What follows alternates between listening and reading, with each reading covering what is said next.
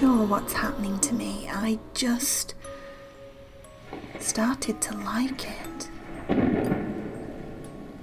He was visibly shaking now, holding his hands up to his face to see the earthquake that was erupting inside him, as well as making sure that it was truly him.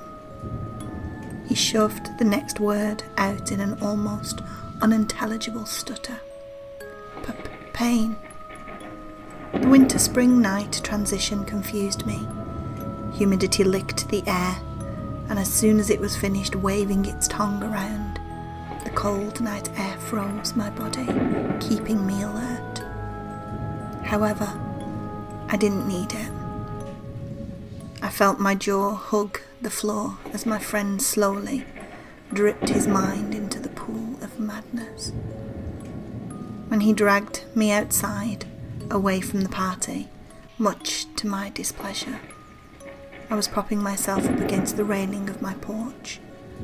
But at this point, I manned up and stood straight up to face my friend. The pain, yes, their pain, was my pleasure. They had to die. He heaved a sigh. I'm glad I told you that. You're glad? You just confessed to the murder of 3 other classmates. He sagely nodded with a newfound calm of a killer. He was no longer not sure of himself. There was no turning back. He gave a demented half smile and peered at me from underneath his long bangs. I realise I said it. He took a step closer and did it. I knew what would happen in the next few moments. Why did you tell me that? You just sealed my fate. You. Dear God, was it hard to talk through confused tears? Monster. He cocked his head sideways. Quite a fitting term. My friend always had his little backpack on him. He never took it off, that and his hoodie. He loved that hoodie. Anyway, the backpack wasn't that big, so you can imagine the surprise I experienced when he drew a machete from the damn thing. Not what you'd expect from a serial killer. It wasn't the Jason blood-soaked machete. No. It represented him in this moment. Sharp and curved to a fault. Even though it was night and the blade was black, it seemed to radiate a sort of light.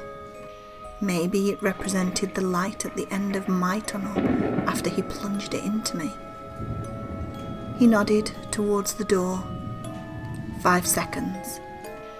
I figured out when I killed the captain of the football team that I love it when they try to run.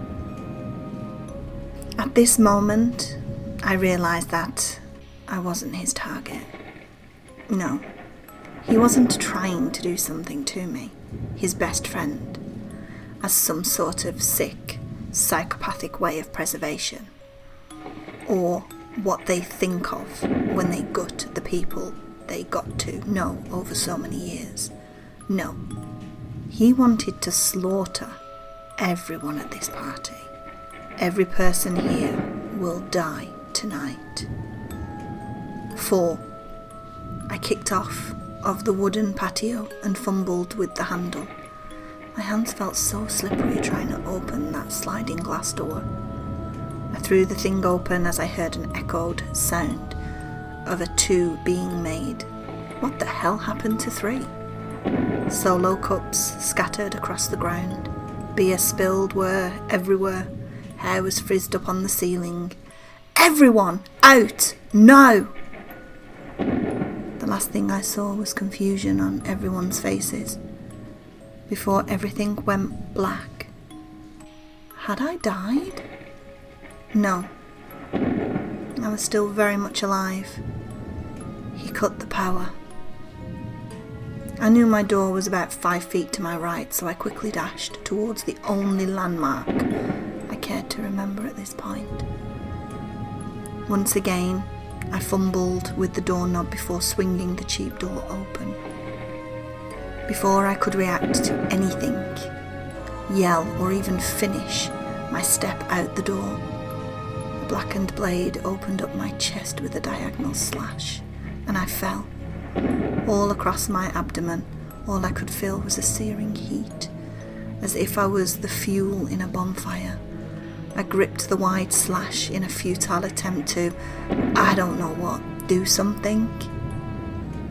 I watched way too many movies. I heard splashes of blood, extremities, and one time, even a head fall to the floor. All falling to the floor. After the last scream echoed throughout my head, physically, it will always ring throughout my head. Light footsteps walked towards me. "Hey, buddy," he said, kneeling down by my side. "Remember when we used to play games? Let's play one right now." I couldn't move. The pain was too great. I attempted lifting my arm, yet to no avail. He flashed that smile again, the one that plunged into your very soul and took out everything that you had held dear to you. His hand moved with an orchestrated speed of an experienced killer as his blade plunged into my hand. He wiggled the blade around for a bit, each movement causing my shriek to become louder. He withdrew the blade from my hand and stuck it in the same general vicinity with a chop that severed 3 of my fingers. Sounds could not describe the searing heat that coursed throughout my everything. Making sure I could see, plain as day, he closed his jaws down on my severed fingers, chewing on them contently. As he bit down harder, the fingernail on my former index finger shattered. The scumbag before me quivered with pleasure and spit out the fingers. Oh yeah, gotta love that crunch. How does one move from slightly antisocial to psychopathic faster than lucrative speed? For a moment he gazed upon my broken body and smiled again. It never left his face. "I'll be back soon, but now?" He looked at the open door, and both of us recognized my parents' car. "Gotham awaits." He winked and slunk out of the door, closing it behind him. I laid there, motionless. In a few minutes, a middle-aged woman was about to receive a heart attack. The door opened, and the nightlight once again poured in. But instead of the shocked actions of my parents, 2 ball-like things rolled in. Happy fucking Halloween. I gazed into the lifeless eyes of my parents' severed heads before blacking out.